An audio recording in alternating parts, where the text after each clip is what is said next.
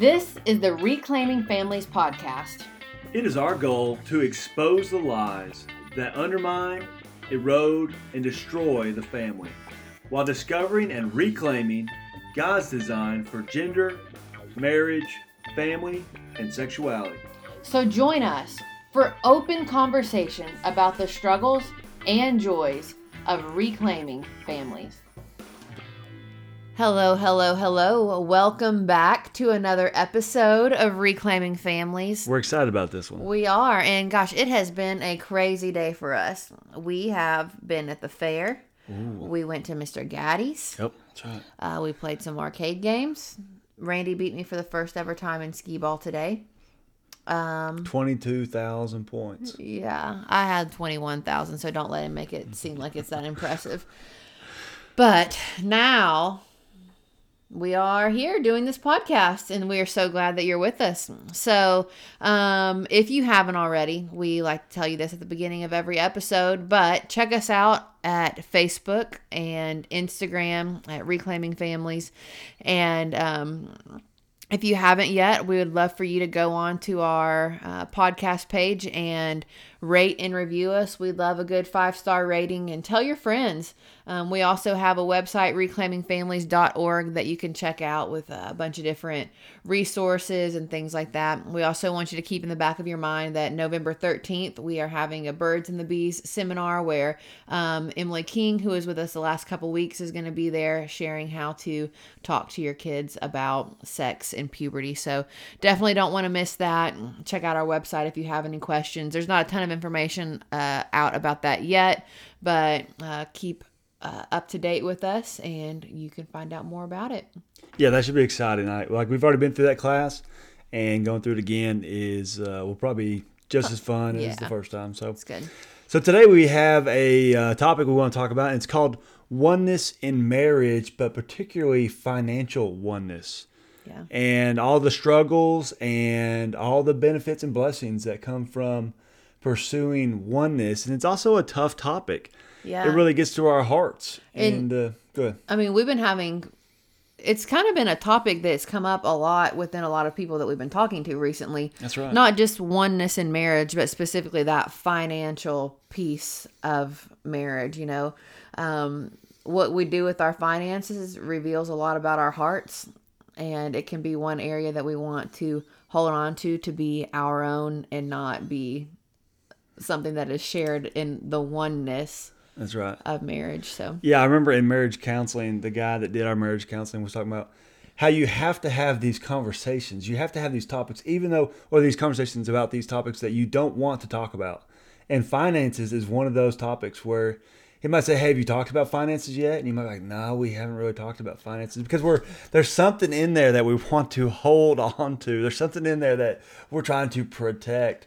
And finances really does expose you. It's funny because it's almost like if you don't talk about it, you can keep living in your own world thinking that like you're going to get your way on it. Because I remember the first time, I remember being engaged and Randy having an Excel and doing a budget. And it was like, golf has this much money. He doesn't even play golf, but he had money budgeted for golf and all this stuff.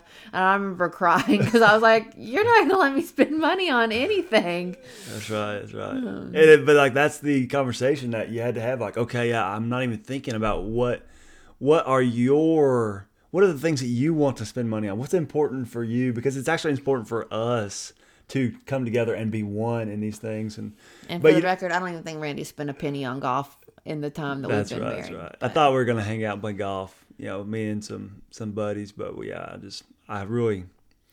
I like golf, but I don't ever really like to play it that much. I like to drive golf carts. But anyways, so I guess we want to start with just kind of giving some perspective on oneness with the application for our finances. So it's kind of like to move forward for the application of finances.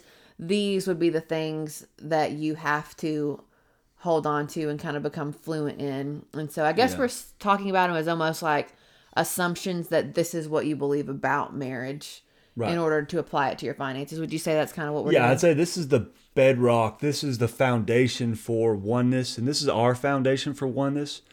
And it needs to be your foundation for oneness. That's good. And it's just the Bible. It's a principle from the Bible. Yeah, it's in many different places in the Bible, but one place in particular is Ephesians 5. And the verse is, "Therefore a man shall leave his father and mother and hold fast to his wife, and the two shall become one flesh." And so that's a pretty powerful verse. And again, that's like multiple places in Scripture. Isn't that? I mean, I'm pretty sure it's back in Genesis, like with the first marriage, right? That's right. It's like That's right. since the beginning. That's right. It's God's design from the beginning. And so, and then we're getting at the purpose of marriage. So the purpose of marriage is not necessarily my happiness, even though marriage does produce happy people, by and large. And then the happiest people on the planet are heterosexual, married couples. Religious couples. Yeah. And but also, the purpose of marriage, the reason that God created marriage was for His glory, so that He would be glorified in His image bearers. And so, really, the foundation is that God made us in His image to be like Him. And so, when marriage is done right, it should be a picture of God Himself, a God who loves His church and lays down His life for His church. That's the man who lays down his life for his bride. And even beyond, I mean, and I would not say and beyond, but a God who dwells 3 in 1, Father, Son, Holy Spirit, all together in one great God. It's like He is the perfect picture of oneness and unity. Right. And so, I mean, I think I've heard Randy say before, I think we're even having the conversation about finances, but just like, there's a healthy marriage when you can't find the start and the end of one person. Like It's all joined together. And that is, a display of the image of God and His oneness in the unity of the Trinity. That's right. That's right. And so to God, unity is important. So just unity in the church. The church should be one. And God hates divisiveness. And there's so many verses about, hey, divisive people, put them out of the church. Cast them out. And because God's people are to be one, because God is one. And it displays to the world that God is a God of oneness. He's a God of unity. And so, so part of being married, part of our purpose in marriage is to display God and His goodness and His design, and we do that by pursuing oneness. And so, specifically with finances, we're saying that the picture of marriage, the unity of marriage, and the display that it is of the gospel with Christ and His church, the display that marriage is of the unity of the Trinity, is so much more important than finances. So marriage is more important than finances because God's glory is more important than money. That's right. That's right. I think what you're getting, like, in a long-term perspective, it's like one day you're going to stand before God and you're not going to have any of the money that you accumulated on this planet. You're not going to have any of the wealth. And but you are going to have to look God, in the face, or you'll be before God, and you're gonna have to say, hey, I rejected your design, or I embraced your design. I glorified you on the earth, or I rejected you. And that's why God is more important than your finances, because He is more ultimate than your finances, more permanent than your finances. And there's so many implications for that beyond just marriage. I mean, absolutely, there's reasons why God's word says it's easier than a camel to go through the eye. I mean, like, what is it? Camel to go through the eye of the needle. Yeah. Than it is for a rich man to enter the kingdom of God, the kingdom of heaven. And so, money reveals a lot about our hearts, and if we talk about why this is difficult in marriage, it's because two different people's sinful hearts. And that's that's there beyond just the different interests, the different desires for money, the different value systems. But then we add in the like twistedness of our sin, and it's two people, Lord willing, with the same bank account that are wanting two different things with money. Yeah. And they got to come to one thing with money. Right. And yeah, we're not against money. We're pro building wealth and pro yeah, but we're all, more so than we are building wealth. We're more about how do you glorify God with what you've been given, and especially your family. Mm-hmm. And don't sacrifice your family for wealth. Don't sacrifice God's design for wealth. You've put wealth in the wrong priority. So let's talk about this for a second. I feel like we're kind of getting there, but why is this so complicated in marriages? Why are we having these conversations so frequently in this season of life right now? That's right. Yeah, because I think that you hit on earlier. Like I've got my own ideas that I want to do with money, and you have your own ideas, and money is really also this kind of, it's the sacrifice that we, have attained. Like we have sacrificed our time to attain this, and so its value is kind of like, hey, that's worth, this amount of money is worth your entire year's worth of labor, right? And so it's very valuable to us in that sense. Or it's somebody else's sacrifice that also allows you to do so many different things, have so many different more possibilities open up to you, what you can build and do and create, and so we want that. Yeah, we cling to it. And I mean, just to, I guess, speak directly into it to give kind of some picture of what this might look like for us, in our family, Randy works, and I mean, I get a small paycheck, I guess, for this kind, like for doing some of the stuff that I do, but Randy is definitely the bigger breadwinner, whatever. Breadwinner, yeah. Breadwinner. He brings home the bacon. Yeah. We don't eat a lot of bread, so. Yeah, we do eat a lot of bacon. That's right. So Randy makes the money in our family for the most part, but there's still things that I value that I like to spend money on, and so most of what I enjoy spending money on is probably experiences. So, in Randy's mind, they're kind of fleeting experiences. So, but I really enjoy spending money on things like eating out, or like I love to go to the movies. Although I don't think that we've been to a single movie since COVID. Bro, yeah. I really don't think we have. And I like to spend money on maybe like shopping, or I don't know what else I like. I like to spend money on small like Target type things. But then Randy likes to spend money on jet boats.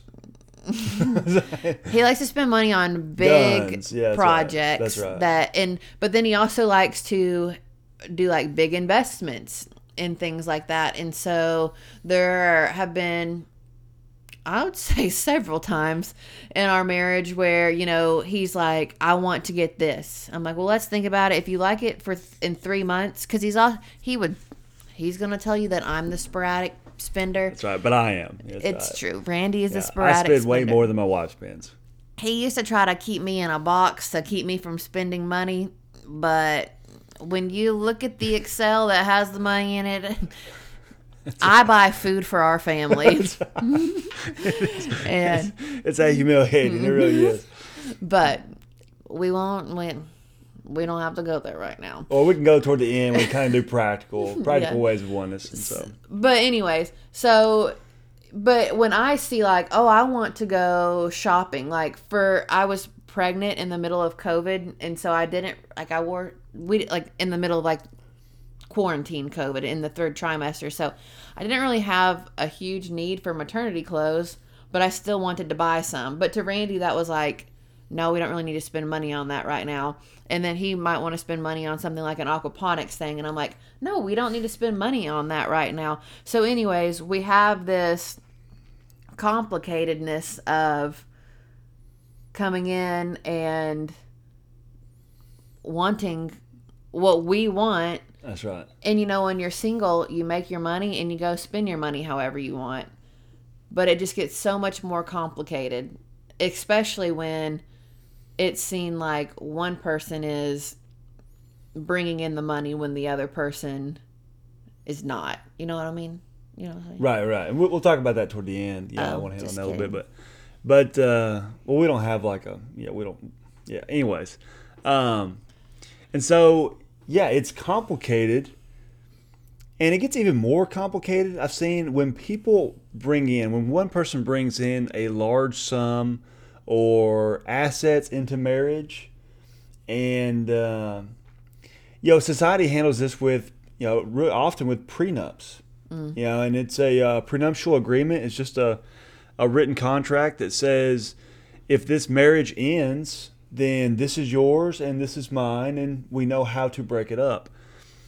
And And I mean, that's something that, in my family, that has been done a lot, prenuptial agreements. And it's not something I've really ever thought about because I never did consider like the fact that I just was kind of like, oh, if we want money from, my family or whatever, we would sign this agreement. And it doesn't really mean that anything one way or the other. But we had this book when we were dating, not even engaged, 101 questions to ask before you get married. And Randy picked out a question because he's like, this one will be easy. What do you think about prenuptial agreements? I was like, yeah, I think that those are. He's like, I think they're kind of dumb. I was like, yeah, me too. But, we probably will end up having to sign one. And he's like, what? No, we're not signing one. And we didn't, which, wasn't an issue at all with anyone in my family or anything like that. But, just kind of coming on the side of when you sign a prenuptial agreement, you're literally banking on getting divorced. Like you're saying, hey, we're going to get married, but for when we get divorced, this is how our money's going to be divided. This is, this is what you get. This is what I get. And I don't know if this is true, but I heard that there are in some states, like some liberal states like New York, you can get married for a certain amount of time. Like for this much time, we're going to try this out. And then you can up the time commitment if it's working out. Have you heard about that? no, I haven't heard about that. It sounds like a disaster. So I might have made it up. I don't think I did. But anyways. But I think the big thing, the heart of prenuptial agreements, like I hate prenuptial agreements, and I believe that God hates prenuptial agreements. But the big thing is probably trust. Really, is what really gets shattered is that, in marriage, you just cannot have a relationship without trust. And in marriage, I think God's design is a deep trust in one another. And so if you are looking at it like trust, the reason that you can tell the man side here in a second, but I think the reason where a lot of women, especially women with broken relationship past or, broken families, would say, I need to have financial security because if you leave me, I'm going to be left with nothing. So I have to make sure everything's going to be okay in the case that you're gone. That not just that you're gone, but that you leave me. And so I have to build my own security. I have to have this little, you can't see my hands, but this little pot over here to the side that he can't get into because if something happens, I have to have this. That's right. And for the guy's perspective, primarily if he's kind of the breadwinner or brings home the bacon, like we said, then, it's this idea of, jeepers, I don't want to give my spouse all the access to the money that I've earned or maybe the money that I'm bringing into the relationship because she might take it and she might spend it as she pleases. She might go buy a bunch of clothes with it. That's right. Like I said, just think about, your pregnant wife wanting to go buy maternity clothes and saying, no, you can't go buy them. You're the size of a whale, but you got to squeeze into You're not going to be that way forever, honey. Wear my clothes. Yeah, that's right. So, but it's a sense of, selfishness. And I don't want them to spend this money, to blow this money, to take this money. And so there's a sense of, I don't trust my spouse. And it's a sense of your spouse saying, if it's the woman, saying, I can't fully trust my spouse, my husband. And so there's this element of trust that's just not allowed to take root. The trust that kind of says, hey, I am banking on our marriage. And divorce is not an option. I would also say that it leaves you kind of vulnerable though too, because again, like we want to live in a way where it's like you can't tell where Randy ends and I begin, or I begin and Randy ends, or you know what I'm saying. And so that can leave you in a really vulnerable state, because if I were to go, like Taylor Swift or, Carrie Underwood on Randy and just decide to go like sell his work van and go crazy, like he'd be left in a really vulnerable space. Or, he could, we live in a house that I owned before we were married, but he could, sell that house because we're on it together now. And so I have to trust that he's not going to do that, but it does leave us in a vulnerable space. But really, vulnerability is where the beauty of marriage kind of lies, That's right. That's where the beauty of the gospel is, like the whole you're fully known and fully accepted. And if you just think about marriage, it's the most vulnerable relationship because you are known in every way. You're known emotionally, you're known physically, you're known sexually, you're known spiritually, and you're also known financially. And so that vulnerability and trust mixed together brings so much beauty, and even display of the gospel in something as simple as, hey, are both of our names on our bank account? And do we, are we hiding money from each other and different things like that? But you were saying that to be one, and then we're talking about finances. So to be one in finances is to bank on your marriage. That's right. But also with vulnerability, it's a reality that, for example, when we got married, my wife had some savings. That was a significant amount of savings. It wasn't like I can retire by any means, but it was a significant amount of savings that, it was a amount that she had saved up, and it also some had been gifted to her. And when we got married, just the vulnerability of what's like, hey, that amount is now ours. And I was planning to buy something real good with it. I just didn't know what yet. That's right. And so, but it's like, hey, that amount is ours. And so from my wife's perspective, she's got to really trust, because in every way it looks like it could be, well, Randy is taking what I have. But it's not that I am taking it per se. It's that it is ours. And that means that I have access to it and you have access to it because we are one. And that money, ended up buying some stuff for our business. And we, it's really served us very, very well. And it served our family very well. But from the outset, from Hillary's perspective, it's like, hey, I feel very vulnerable here. And she was very vulnerable there. But she had to trust that I was going to use that money for the good of our family and to build our family and get us, get money coming in, provide income for our family. So it comes down to, you have to know, you have to trust your spouse, and you have to believe that your marriage is good, and you have to fight for your marriage so that you are banking on your marriage. Randy has written down here, we're one ship, sink or float, we're one. So if we go bankrupt, we go bankrupt together. That's right. And we get wealthy together. Yeah. That's right. You win the lotto, you win it together. Win it together. That's right. And so, but also it requires men to be men and to be trustworthy, right? And for men to pursue above all else God's design for marriage, pursue oneness. And it requires women above all else to pursue God's design for marriage. Yeah. And oneness. And so, because when men and women are pursuing God's design, then men are not going to be leaving their families. So there's not a need for this safety net to fall back on. You're going to be communicating, and you're going to want good for each other. So you're not going to be, the Lord does not withhold good from his children. So we don't have to withhold good from one another, which is a struggle when you believe that good is something very different than what your spouse believes is good. That's where that whole values thing comes in. But if you want your spouse to thrive, then sometimes you can, put a lot of money in on some aquaponics just to see if it thrives or not.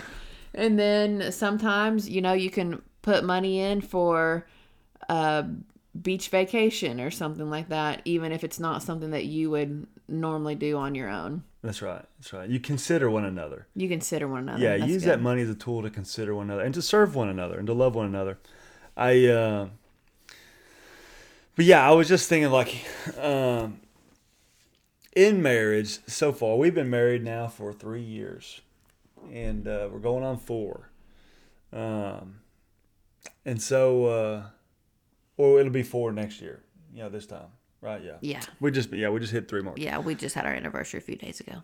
And but just in this small amount of time, it's almost like, and from my life and what I've seen of other couples, it's like you're traveling down this road together, and there's so many forks in the road.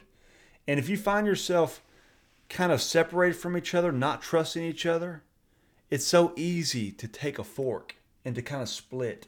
But it's just, I know that it's my job and my responsibility. It's the job of every man, every marriage, every woman that's married, a man that's married, to pursue oneness in all those forks and to protect your marriage, because it's more important than the reasons that you would fork, because it's God's glory that's at stake.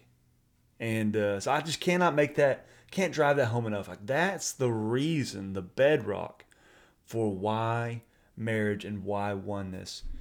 And so, yeah, I think we hit on fears a little bit. And I mean, we can go back to that fears thing, because, I mean, for me, there was something, and maybe I'm saying the same thing we've already said, but I guess I'm trying to communicate, it was a big deal in my heart, that I really worried that, okay, Randy wants me right now, but what if, in 5, 10, 15 years he doesn't, and if he just leaves, and people don't normally get divorces on good terms, so why would he want to leave me with anything if he wants to leave me? And, this is also, we've been to counseling and, I've worked through a lot of this stuff, but this is the rawness of where my heart was, in engagement and when we're having to think through all this financial stuff. But I came to a point where, I remember putting Randy's name on the title to the house and it being honestly, it was a lordship decision where it was me saying, okay, what worst case scenario? What if he does? What if this happens? It's will God still be good? Yes. Will God provide for me? Yes. And do I have to go down that worst case scenario road?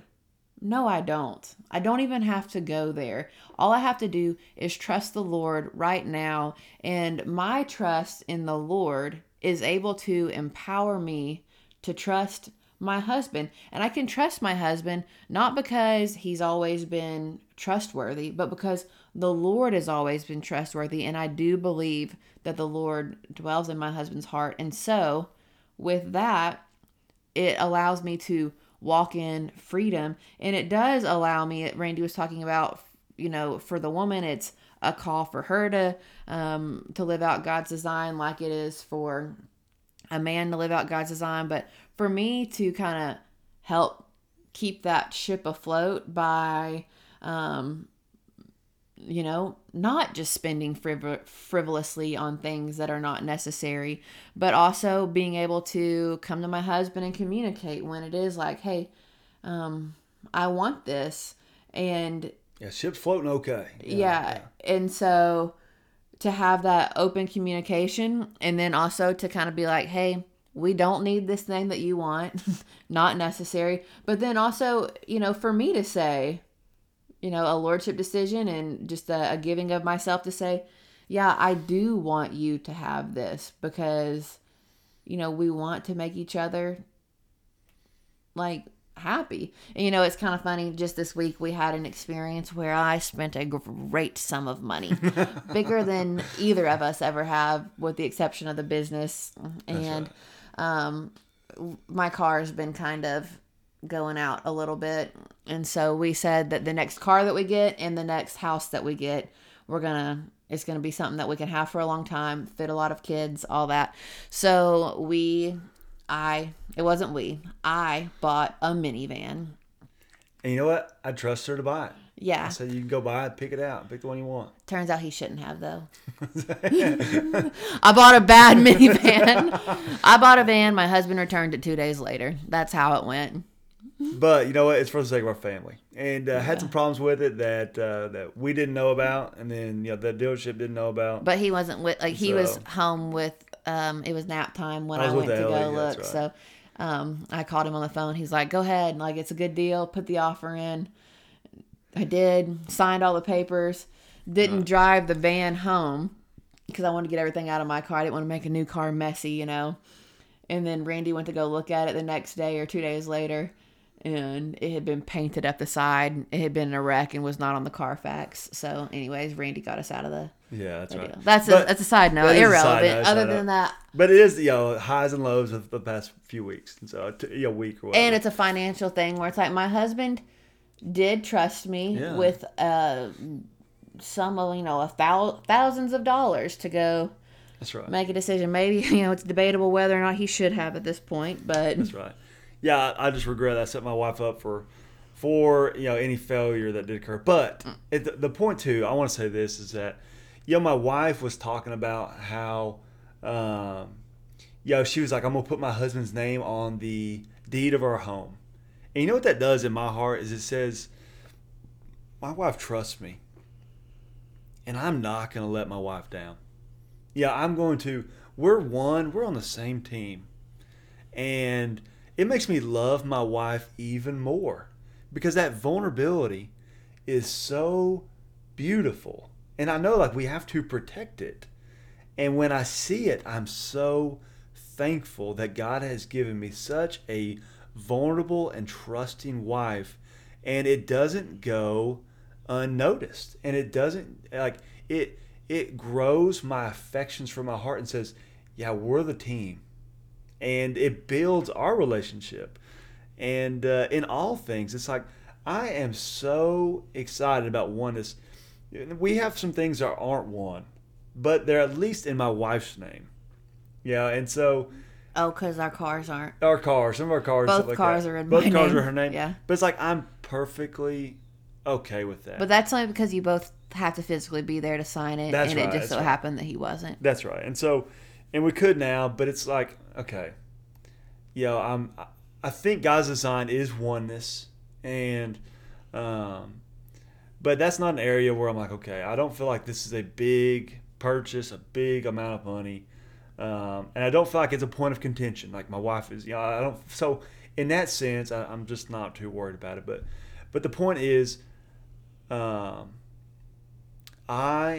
love oneness in marriage because it really does create this vulnerability. You said that the oneness, like me making a lordship decision, kind of empowers you to want to be the man that God's called you in to be. But the reality is, and maybe this is a turn that we're not ready to take, but the reality is that some people are in marriages and they have these divides because they're in a marriage that is to someone that's not trustworthy. That's right. And that's what I wanted to go to. And so, okay, because it's the idea that, all right, now all of a sudden you start saying, let's just say, for example, you aren't willing to put your spouse's name on the house deed, right? And then all of a sudden, it's almost like you're never stationary. You're either going toward each other or you're going away from each other. Yeah, you're not just in a parallel line in marriage. Yeah, you're not walking side by side. And And so what that would, in the back of, I mean, it would have to, in the back of my mind or the back of a spouse's mind, be like, that person doesn't trust me. And therefore, I'd better be on my best behavior because this person could kick me out of this house if they don't own it. Or this person could do this. And it makes it so that it just hinders, not like it doesn't allow it completely, but it hinders the vulnerability. It hinders trust of one another. And so that you're actually not growing together closer. But in the back of your mind, you're always thinking, we're two people.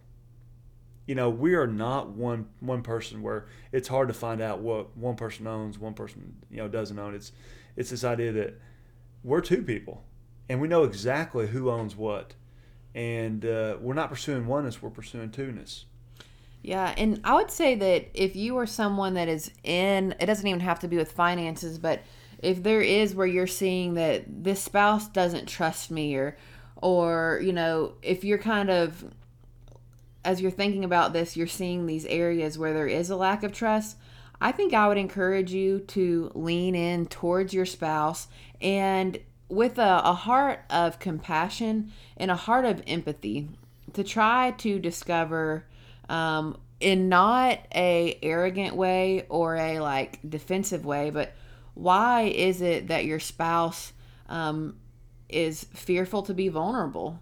Why does your spouse have this lack of trust? And being honest, is it something that you have done to cause a lack of trust? Have you left your spouse vulnerable before and not cared for him or her? Or is it something in the past? Has he or she been left vulnerable in the past and not been cared for? Has someone broke their trust in the past, whether it be you or another man or woman? And so I think entering into that with a heart of compassion and a heart of empathy and a desire to redeem that in their life. That's right. And so that's where it's it goes it's such a bigger deal than finances. That's right. And that's where finances is just one aspect of a much bigger picture of what's going on. Because if your husband or wife is struggling to hand over, money to you and put your names on something together, there's probably a reason why. And so to step into that, to understand that, and then to help them and for yourself too, to apply the gospel to that, very beautiful. That's right. And I really do believe that it's okay, you say, hey, I don't know if I can trust my spouse. It's kind of reminds me of that picture of was it Haggai, or who was the guy that God said, go marry this prostitute, this harlot in the Old Testament? Hosea. It was Hosea. Yeah. And it's this idea that I think the right thing is to pursue oneness regardless, because the only shot you have for your marriage is to create trust and vulnerability. And by being two, you're not walking down that road. You're not being two in your finances, you're not allowing for oneness to take place, for there to be vulnerability and to trust. And so I think, especially for men, you have to give over your finances. It's God's design. Even if you're my wife is somewhat untrustworthy, or my wife is, I'm having a hard time trusting her. Let's just say, worst case scenario, your wife just destroys you financially. She just runs away with your money. It's that was still you pursuing God's design. You submitting to God's design, and that is worthwhile. You were pursuing a vulnerability and trust with your wife, even though you lost. Just like, I'll keep saying Haggai, but Hosea, right? His wife ran away, and God said, yeah, that's exactly what my church has been doing to me. That's exactly what I feel. And I think that you would find yourself in this position with God himself in that destruction of, God, this is what you feel like with your church. And I think you would know God more, but I think in every way, spiritually, it would be worthwhile. It's good. And I think you'd be wise to do it. Yeah. And so I think where we're going here, and I guess where we kind of want to tie the bow on it, is that you would pursue oneness. You would seek to reflect the image of God in your marriage. And on the flip side of things, that you would seek to trust the Lord and let the trust that you have in the Lord empower you to trust your spouse, that you would lean into one another, have empathy, have compassion, and seek to understand one another where this is a struggle, but that ultimately you would also repent and seek God's design. That's right. And so in all the aspects of life, shared bank accounts, money, on your will, or whatever you're thinking about, really the principle that I think you should be asking yourself, like my wife said, am I pursuing oneness? And what's really the purpose of my marriage? Is it God's glory, or is it my own little kingdom that I'm trying to build up for myself? That's good. So. And we could talk about a ton of different topics in oneness. We could talk about sex. We could talk about, just family, like family life, becoming one family, your time, own emotion. Energy. Like, that's right. There's so many different things. This is just one application of oneness. It's the finances. So maybe we'll come back in a few weeks and explore another area. But we're so glad that you were with us today, and we hope that you will be with us again. We'll see you next time. Take care. Thank you for listening to Reclaiming Families. Check us out at reclaimingfamilies.org, where you can find our latest podcasts, blogs, news, and events. We look forward to seeing you all next time.